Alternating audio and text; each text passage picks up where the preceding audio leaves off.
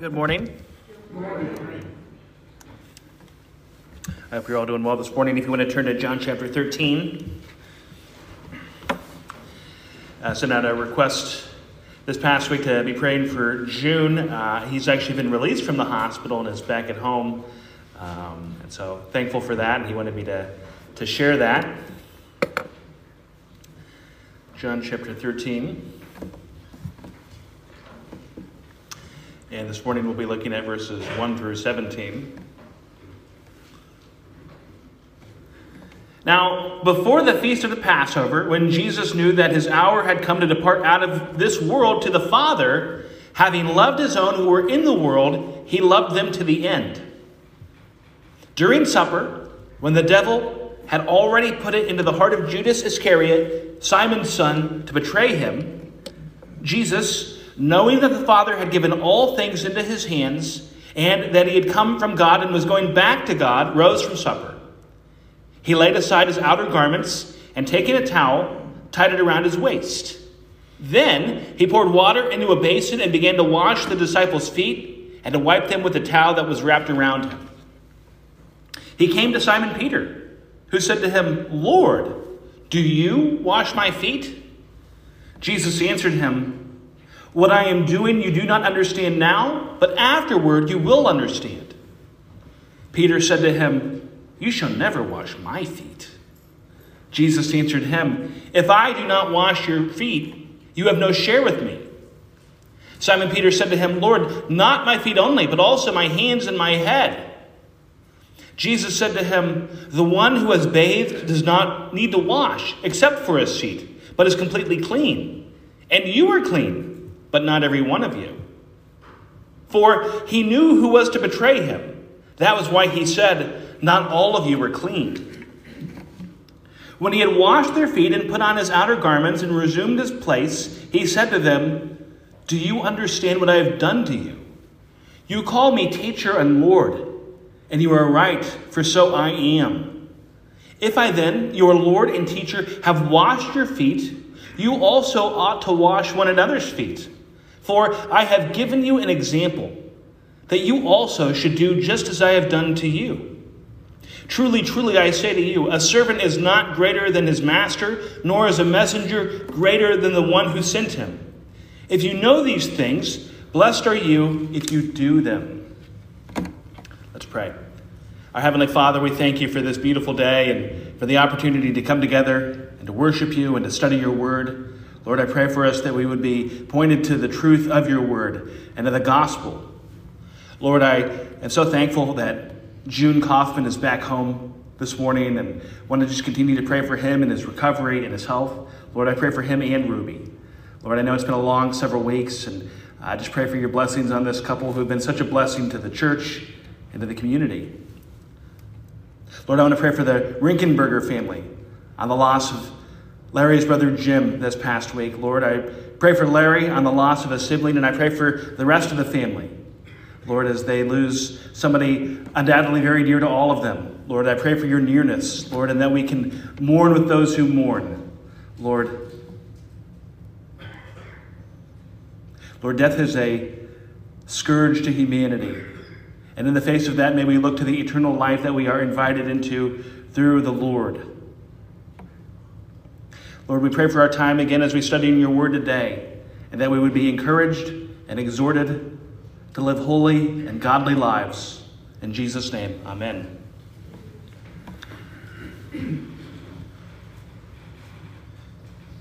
It's hard to ignore a major event. I think I've said this before, but the night before you get married is not just any other night, because you know that it's before the biggest day of your life. The night before a surgery is not like any other night. You might have a big meal before you have to go into your fast.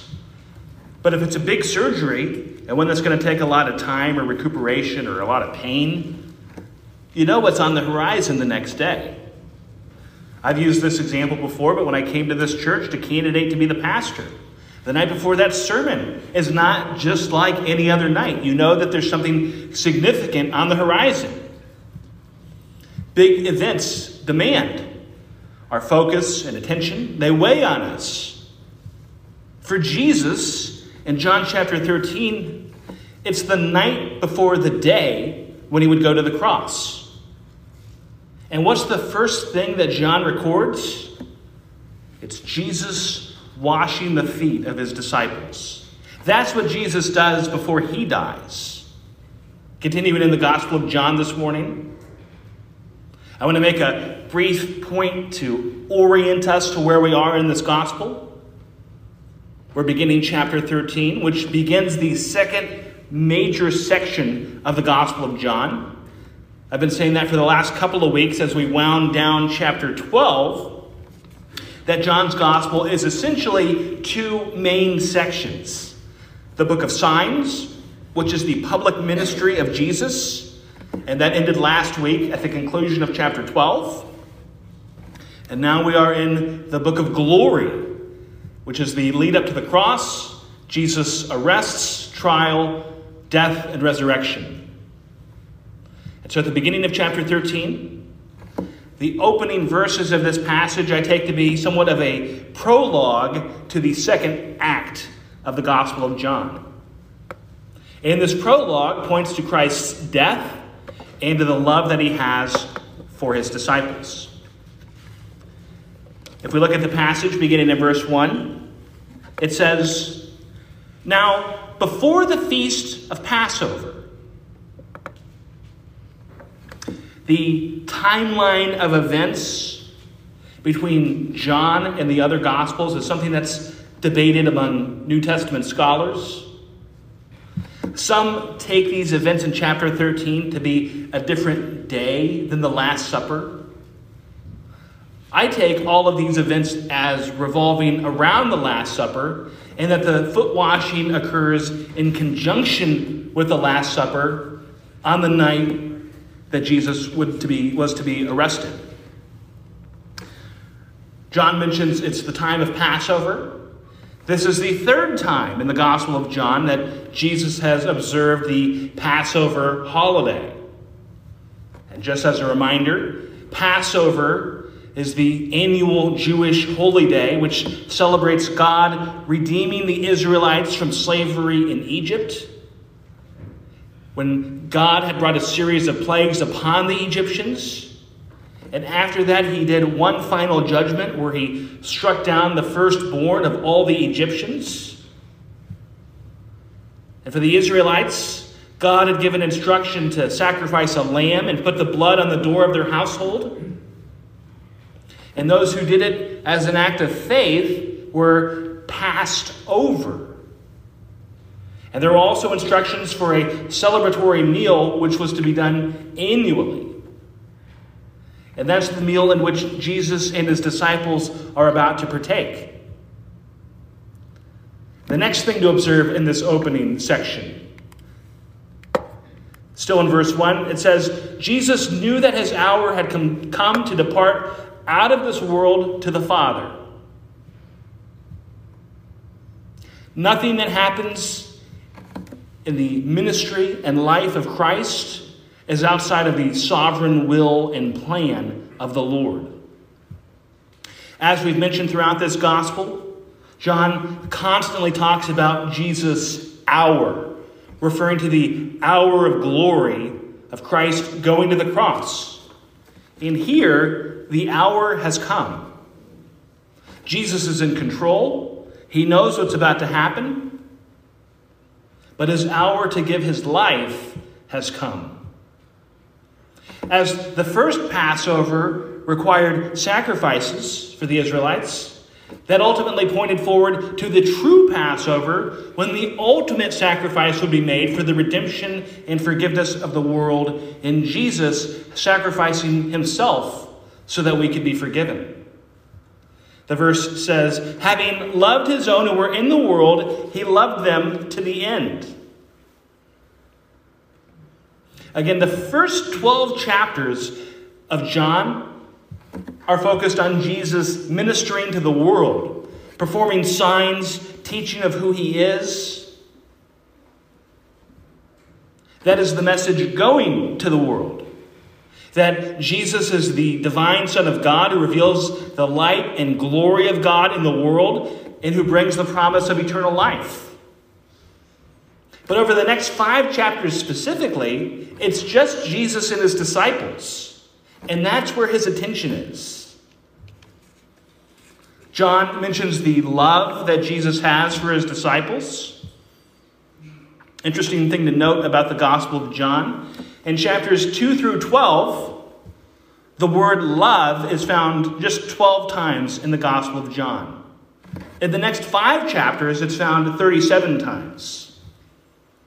I mentioned last week the theme of light, that Jesus is the light of the world.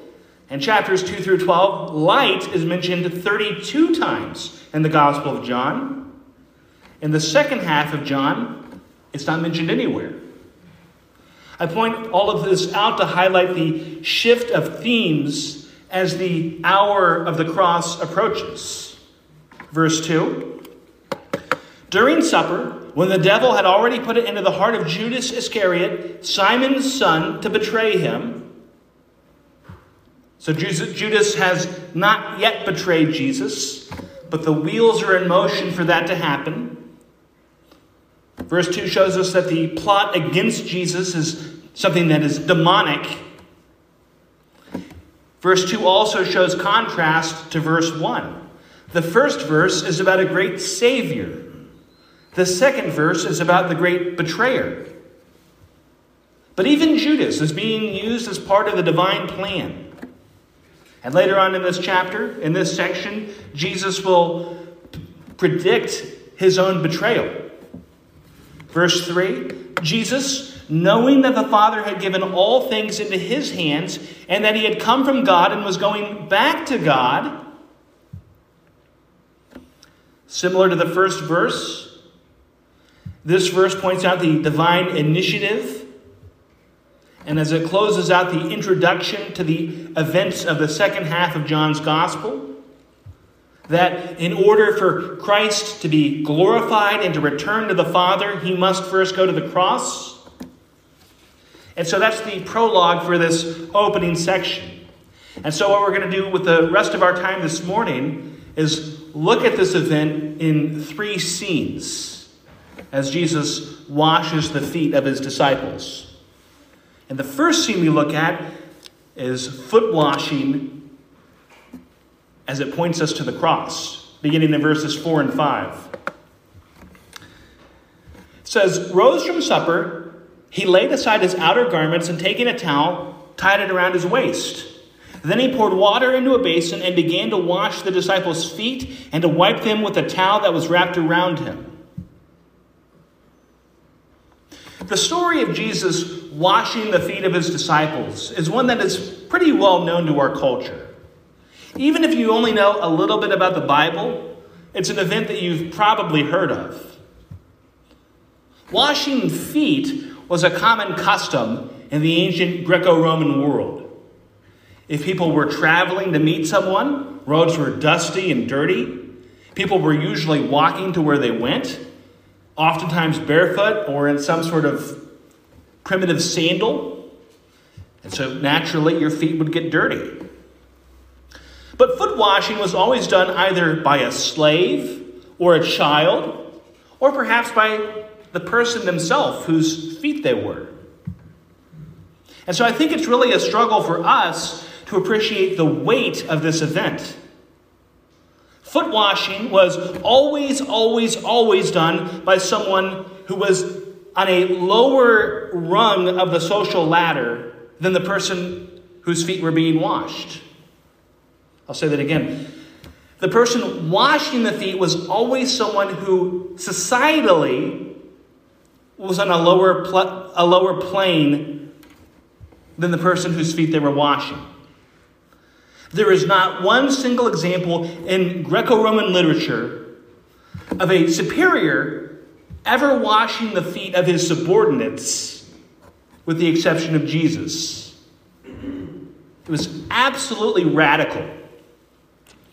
To the disciples, it would have been shocking to see Jesus washing their feet. If you were to meet the Queen of England, There are all sorts of protocols that are in place. Everyone is supposed to walk behind the queen. Even her late husband, Prince Philip, was not supposed to walk level with her. He was supposed to walk behind her. You're never supposed to leave a room that she's in. She leaves the room first.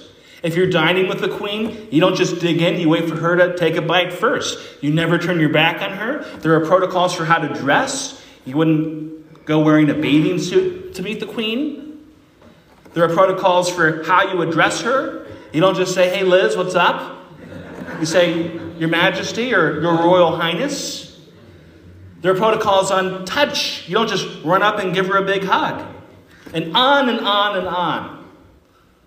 Almost to the point of making it not worth it. But all of these formal expectations for what you're supposed to do in her presence. Now imagine at a formal gathering, if the queen were to take out a bucket of water and a sponge and start just washing people's feet. That would be shocking. But I would argue that it was still even more shocking in Jesus' day. Because foot washing isn't a cultural custom with really established and set cultural expectations for us the way it would have been in the first century. You don't go to someone's house and expect for them to have a bucket of water for you to wash your feet in. That's just not, we have shoes. It's not our world that we live in. But in Jesus' day, it would have been expected and a custom for a revered person to have the most lowly person there wash his feet. And so Jesus is taking the most menial and lowly task that a person in his world could possibly take. He's taking on the role of a slave. And that would have been viewed as something that was absolutely beneath Jesus. Again, it would be shocking. For ancient religious teachers and ancient Jewish rabbis, sure, humility was a virtue that they prized and valued, but not in ways that went totally contrary to social customs. And so Peter's reaction in verse 6, I think, is actually pretty understandable. He came to Simon Peter, who said to him, "Lord, do you wash my feet?" Jesus is the greatest figure who has ever lived. And the disciples spent 3 years traveling with him. They knew him. They heard his teachings. They saw his signs. And so Peter asks how Jesus could possibly lower himself to wash his feet. Verse 7, Jesus answered him, "What I am doing, you do not understand now, but afterward you will understand." Now, that's an interesting thing to say. You do not understand. What is there to understand about someone washing your feet? But afterward, you will understand. From the beginning of this passage, it's established that the hour of Christ's death has come. And what verse 7 is showing us is that this story is not primarily about feet. It's primarily about the cross. That afterward, Peter will understand. That in looking back, after Jesus has gone to the cross, died and rose, that looking back to the foot washing will have its truer and ultimate meaning. Later on, looking back at the event, Peter will understand the significance of what Jesus did on that night. He will understand the supreme humility of Christ. He will understand that Jesus came not to be served, but to serve and to give his life as a ransom for many. He will understand that before Jesus displayed the most scandalous and outrageous show of love by giving his life for the world, he showed the most outrageous and scandalous display of humility in serving his disciples by washing their feet. And looking back, it will be understood that the washing of the feet on the night before he went to the cross was a symbol of the cleansing of the whole person in the gospel. But on that night, as Jesus washed the feet of his disciples, Peter doesn't yet understand. And that'll become clear in his response. And that brings us to our second point. Foot washing points us to the Spirit. Verse 8. Peter said to him, "You shall never wash my feet." Jesus answered him, "If I do not wash you, you have no share with me." Like I said a moment ago, this story is not primarily about feet. It's about the cross. It's about salvation. It's about the forgiveness for our sins. And it is that washing to which Jesus says, "If I do not wash you, you have no share with me." Keep in mind that this is not the first time in the Gospel of John where Jesus uses illustrations from the natural world to make spiritual points. John chapter 3, Jesus interacts with a Pharisee named Nicodemus, and he tells Nicodemus that he must be born again. Nicodemus is dumbfounded and thinks that Jesus is talking about a literal rebirth, when Jesus is talking about a spiritual rebirth. John chapter 4, Jesus interacts with a Samaritan woman at a well, and he offers her living water from which she will never thirst. The woman thinks that Jesus is literally talking about water, when he's actually talking about the new life that is brought forth by the Spirit. And here in John chapter 13, Jesus talks of the necessity of washing feet.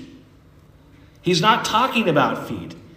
Ultimately, he's pointing to the cross and a symbolic spiritual cleansing. And the message that Jesus gives to Peter is true for every person in the world. If I do not wash you, you have no share with me. It's a washing from sin. That's what makes sense of the passage. It's not about feet, it's about the cross. Jesus hasn't literally washed any of our feet. Does that mean that we can't be saved? Of course not. But he washes us in his blood, through his Spirit, and in his grace by going to the cross. And that is the washing that if we do not have, we have no share with Christ. We have no inheritance with Christ, and we have no forgiveness through Christ. So Jesus tells Peter that he must be washed. And as we saw with Nicodemus, and as we saw with the Samaritan woman at the well, Peter takes it literally, thinking that Jesus is literally talking about what he's doing with the soap and water. Verse 9, Simon Peter said to him, "Lord, not my feet only, but also my hands and my head." Classic exuberance that we see from Peter. When he hears what Jesus has said, he wants his whole body washed.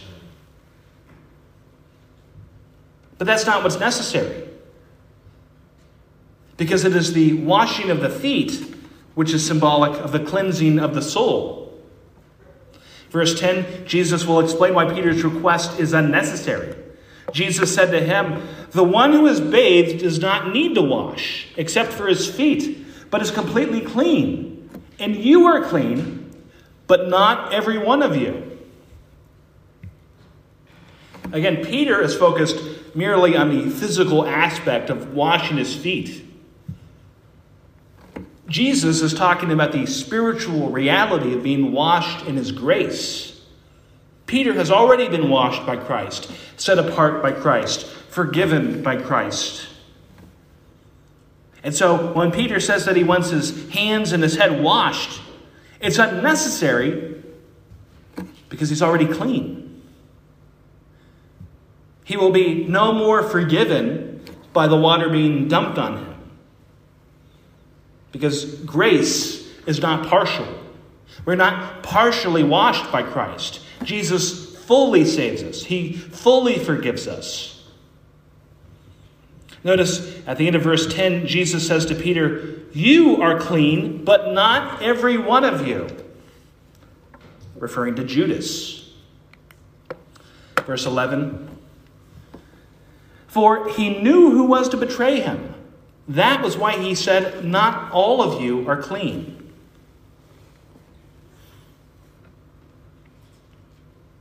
Tim Keller brings up this point about Judas, that he was a disciple who served Jesus. He's with Jesus here. Judas has his feet washed by Jesus. Judas was part of the greatest small group, the greatest Bible study that ever existed. He had the greatest pastor, greatest spiritual leader anyone ever had. And Judas is in that room and he has his feet washed and he's about to betray the Lord. I make this point often, but just being in the church doesn't save you. Having been baptized, participating in communion, knowing your Bible, all of those things are good. But none of those are what save you. It is having your soul washed by Jesus, your soul cleansed by Jesus, that brings the promise of eternal life. And only that, as it says in Acts 4:12, "There is salvation in no one else, for there is no other name under heaven given among men by which we must be saved." It is only through Jesus. And we come to the third scene. Foot washing points us to humility. Verse 12. "When he had washed their feet and put on his outer garments and resumed his place, he said to them, 'Do you understand what I have done to you?'" They don't really understand. The true meaning and significance is not yet grasped. And so Jesus asks a rhetorical question. But nevertheless, he questions the disciples to question what he's done. Verse 13, Jesus answers his own question. Verses 13 to 15. "You call me teacher and Lord, and you are right, for so I am. If I then, your Lord and teacher, have washed your feet, you also ought to wash one another's feet. For I have given you an example that you also should do just as I have done to you." What Jesus is basically saying here is that you have reverence for me, as you should. And with me lowering myself and humbling myself in this way, as your teacher, I am calling you as my students to do likewise. He calls his disciples to wash one another's feet.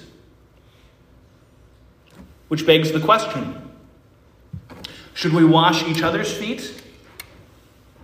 I don't know if any of you noticed when you walked in that we have a bucket and a sponge in the back. We don't really have that, but should we wash each other's feet? It's sometimes done. I've heard of it done at weddings. The Pope has done it during Easter week before for prison inmates. Some churches take it as a literal command, almost treating foot washing like baptism or communion. But for two reasons, I don't think we should take it that way. First, the Bible never gives foot washing as a universal command. It's mentioned only one other place in the New Testament, 1 Timothy 5:10, in a context where it's talking about foot washing as a show of hospitality, which makes sense because culturally that's what it was. But we don't see it as a command to the whole world. Secondly, we don't see foot washing viewed as a sacrament in the early church or in the earliest Christian writings, which means that those who were closest in time to the disciples did not take it that way. Instead, it's the principle that matters. That Jesus has debased himself in the act of washing the feet of his disciples. In some ways, if all we had to do was just take some soap and water and wash someone's feet, in some ways that would be the easy thing. What's not easy at least for many people, is the principle that leads one to washing the feet of another. And that is showing true humility before someone else. So much of our world is about appearances. Jesus took on the most menial and inglorious task in the world. We can be obsessed with appearances. I've read studies over the years, as there are more cameras in businesses. If it's a common area or a kitchen, that people are more likely to wash their hands if there's someone nearby. Meaning that people don't so much care about having their hands clean, they care about other people thinking that they care about having their hands clean. The photos people share online of their family, posed, retouched, everyone looking picture perfect. We want to be seen as respectable and competent and good from a good family. Now, certainly don't misunderstand me. I'm not saying that those things are inherently bad. But what can be a problem is when we become obsessed with how we look, how our family looks, how we're perceived and thought of. We can become slaves to that. And we do live in a very vain and visual world. And that attitude can fly in the face of humility, of doing what's menial, doing what's lowly, doing what is inglorious. I think of another scene with Jesus and his disciples, quoting from Matthew chapter 18. At that time, the disciples came to Jesus, saying, "Who is the greatest in the kingdom of heaven?"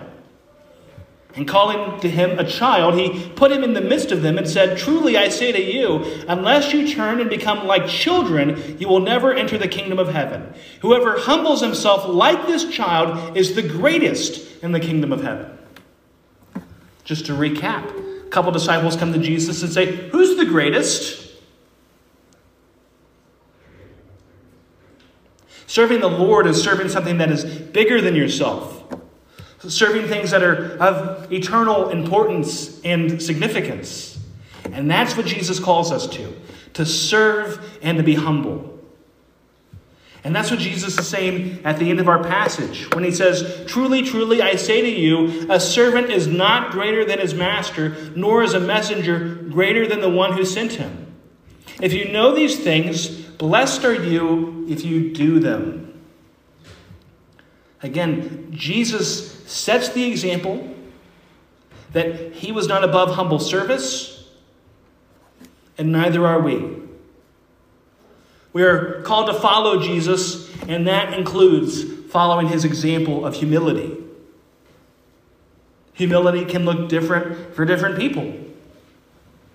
Sometimes it can be doing a task that others maybe don't want to do.